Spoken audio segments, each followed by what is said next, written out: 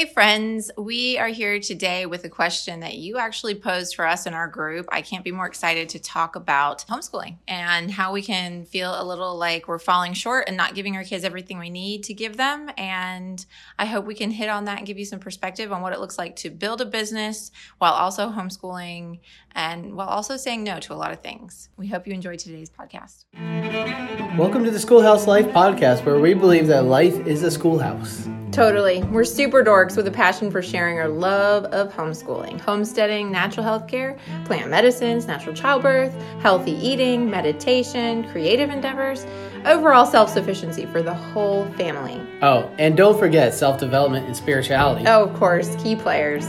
We hope you'll be inspired to do things you haven't, try things that could make your life better, and mostly, we want to encourage you to never stop learning and let your life be a schoolhouse too. So it's me, Lacey, and Drew. Hey, friends. So we're really excited about this question. Linda in our group actually asked, really, she said, it's not so much a question as a feeling. She just feels like she's not doing enough for her girls, not doing justice by them and meeting all their needs and giving them all the things that they deserve in a homeschooling way. And I think this feeling is felt generally across the board. She also says she's working from home. And so I think that, and building a business, I think that as business owners and entrepreneurs, that's something that we probably struggle with, sort of regardless of if we're homeschooling, but especially if we're homeschooling alongside that. And this is something that Drew and I talk about privately, I think probably all the time. Yeah. I have a lot of dad guilt, even though we both stay at home and we're with our kids 24/7. It's still sometimes, the kids, well, we have a teenager that will sometimes say some kind of mean things and, it just kind of hits a nerve of already some insecurity. Oh, yeah. I mean, teenagers, they think they have a lot of good ideas about what we should do as parents. So you kind of have to feel that a little bit. And then you also have to just know that, if you care, it probably means you're doing just fine. Right. Yeah. I've seen a lot of parents doing things and, things that not only do I not approve of, but they really don't even consider sort of how their children are going to turn out from everything that they're doing. I mean, there's just, a lot of different lifestyles out there, and I don't want to sit here and pass judgments on anything, but the fact that you're seeking and trying to do your best is really probably the most fundamental proof that you are. Yeah. And I think when we're doing our best, we really have kind of a good schedule laid out, because kind of reading your comments saying you feel like you're drowning. I know that feeling. And I do think that having a schedule, having a regular routine helps the adults and it helps the children know kind of what's coming up, what's going on, and setting aside time saying from this time I'm working on my business and working on growing that. And telling yourself that, but also telling your children that. So that you're focusing then, and you're not... The one thing that it hit me a while ago that always kind of haunts my memory is I want to be present when I'm with my kids. I don't want to just be there but not be present. So really focusing on that. If you're going to build your business, set that time aside. But then when you're with your kids, be with your kids. I mean, you see a lot of parents that, haven't maybe thought about that or considered that. Yeah, I mean, I think we're living in a day and age where it's really easy to be somewhere else, even when you're sitting next to someone, right? You have a phone in your hands and you're there. You're not really in the chair you're sitting in. So that's a major contributor, I think, to this feeling of overwhelm as well, because we kind of are scrolling and feeling like we're not achieving enough. We're not doing as much as everyone else. And that is a huge issue. So if you're feeling like that all the time, I definitely encourage some downtime from social media. And it can be hard if you're building a business, because a lot of times we rely on those services to build our businesses. But it's really important, like Drew was saying, with that schedule, when you know what your hours of work are, it's easier to say, okay, that's when I'm working and this is when I'm not. And that may mean setting stricter limitations around your computer/screen time, and then more really specific times that you're going to be doing the things that you want to do with your children. And, homeschooling doesn't have to look like it does for everyone else. I know that you mentioned co-ops, and I know that co-ops can feel like the right thing to do when you're a homeschooler, but we've gone through phases and periods where we haven't done any co-ops. And I'm very, very limiting about what we'll sign up to do, because there's so many opportunities for homeschoolers these days. I think one of the worries when we started was that there was just not going to be enough places to socialize, enough opportunities for our kids to learn. And the truth is there's over overwhelming amounts of things that our children could potentially do. But the lifestyle that we want doesn't mean them shuffling around from one activity to the next all day long. It means being home on the farm and doing the bulk of our learning here in process on the farm. So if we go, a week or a month without even cracking open a textbook or one of their curriculum books, I don't really get that bent out of shape about it anymore. It's kind of a constant struggle. But, they're learning side by side with us while we're reading, while we're growing, while we're starting seeds, while we're working with animals,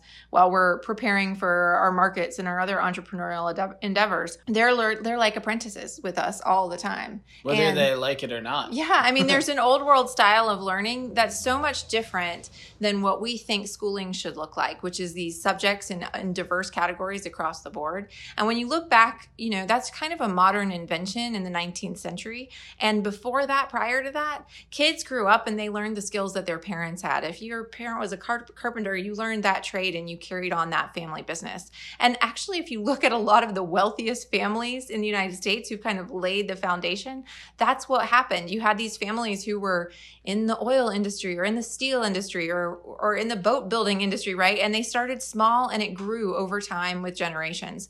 And I think that that's something that we've lost, and we kind of are looking for this, oh, well, my kid needs to know a little bit of the social studies and a little bit of the math and kind of be a mini expert in all of these different things to be quote unquote well-rounded, when we're really not giving our children enough focused attention to do the things that we're naturally good at, so it may well be that they actually will be bent in that direction as well. And if we can help nurture them in those things, maybe we're giving them a superpower instead of just making them mediocre at everything. So I don't know. That's a little counterculture. I don't know if it's too much to swallow.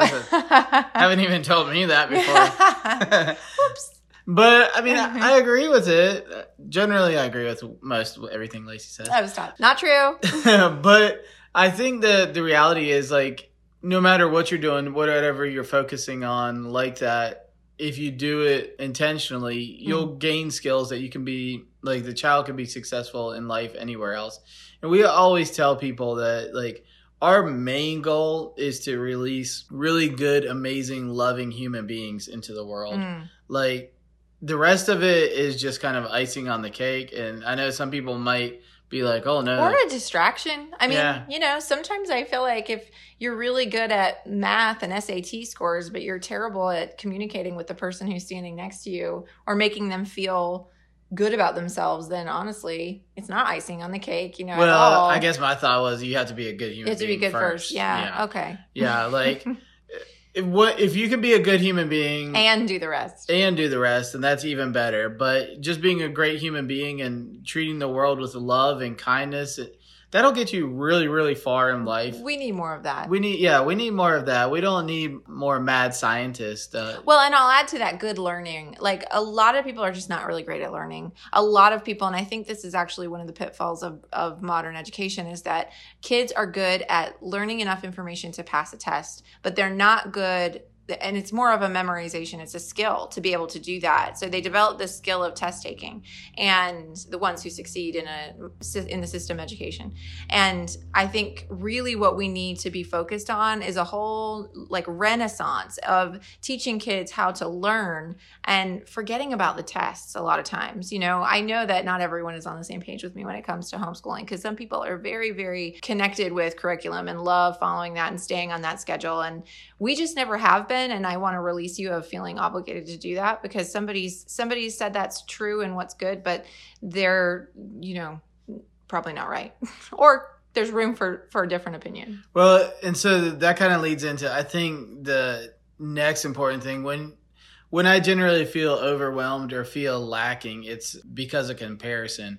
So I just kind of want to help release that also of... Yeah, your homeschool journey is not going to be like everyone else's. It's got to be and as soon as we kind of came into that, that's, I think, the most powerful is the big thing, I think, is like reading. Some kids read early, some kids don't. Our kids generally are late readers, but we kind of have to fight with our kids now to put books down. I mean, they read all the time. We have to fight it. So this is like completely contrary to my childhood. We have to fight with them to put books down. I have to ask them to stop practicing piano. And you know, they're not perfect kids by any means. They want screen time just as bad as any other kid. But it's one of those things where once they learn to love to learn, that fire is ignited, right? And that's our goal. I think Charlotte Mason talks about lighting a fire instead of filling a bucket. And that's what we want to do, right? That's our job as a parent.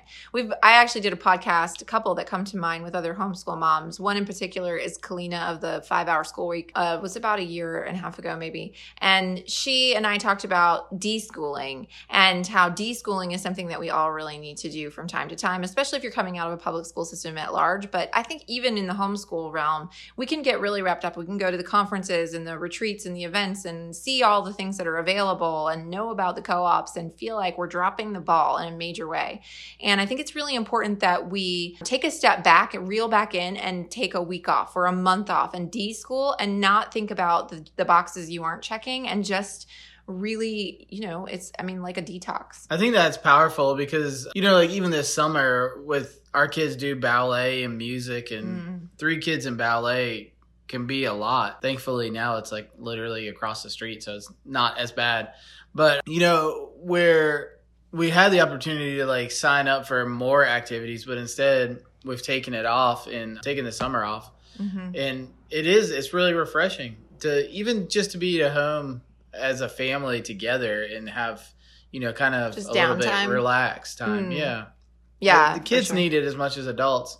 Yeah, it's like a processing time. You know, their boredom time, it looks like boredom to us, but really it's processing time. And so I don't think we need to fill all their hours. In fact, I think we're doing them a disservice by doing that. Some of the best memories I have of as a child is having nothing to do and coming up with something to do. And so are we giving our kids space for that? And it sounds like you are giving yourself space to do that, or your kids space to do that. And that's awesome. And you're doing the same thing because in building your business, that is what you're doing, right? You're taking those skills you learned as a child and applying them. We don't ever stop learning. So there's never a cutoff of like, okay, your child, you know, wanted to learn chemistry. Well, guess what? When they're 19 and they decide they want to be a chemist, and they can learn chemistry.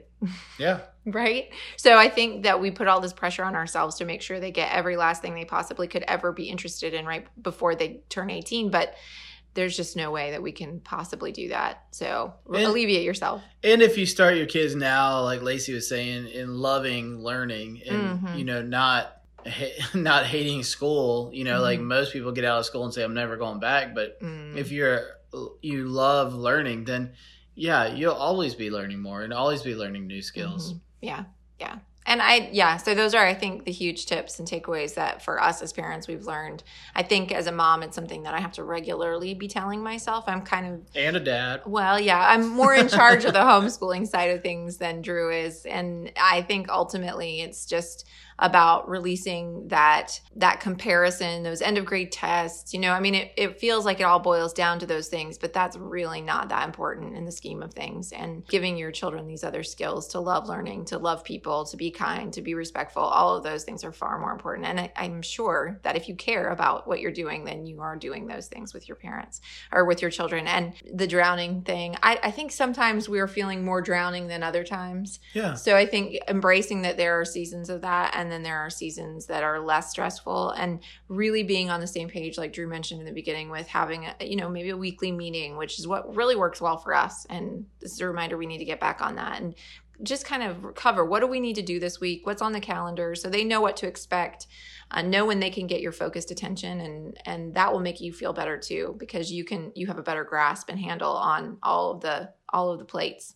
Yeah, and in that weekly meeting, we even like lay out the meals for the week. Yeah. Our kids are older, so they each take a night of the week to cook a meal. The younger ones pick a meal, and then Lacey or I end up cooking the meal with them. But either way, I mean, that's more time you get to spend with them. So the more kind of things you can do like that, the better. And I think really just giving yourself a little bit of forgiveness on it. And then also, you know, if you're feeling extremely overwhelmed, maybe just take a couple of steps back. And you know, like Lacey and I have been working all day where we are now, and I just went out and went for a walk and then came back because, I had that stressful feeling, and that just being able to do that just kind of releases that. Reset. Give you new energy. Yeah. Yeah, that's, I think, where that kind of deschooling idea comes into play. Yeah. But anyway, Linda, thank you for posing that question. Thank you for being a part of our group. If you don't know what group I'm talking about, it's the Schoolhouse Life with Lacey and Drew on Facebook. We love and appreciate all of you and hope that we provide resources that are useful and inspiring and encouraging. And we would love if you would leave us some feedback, please. If you would jump into iTunes or wherever you're listening and just leave a quick note about how much you enjoy hearing from us and what you're getting from it, we would really, really appreciate it. And we love it when you tag us on social media or tag a friend and us on social media and just kind of share a podcast episode. Yeah, thank you. We appreciate your help and support. All right. Have a good one.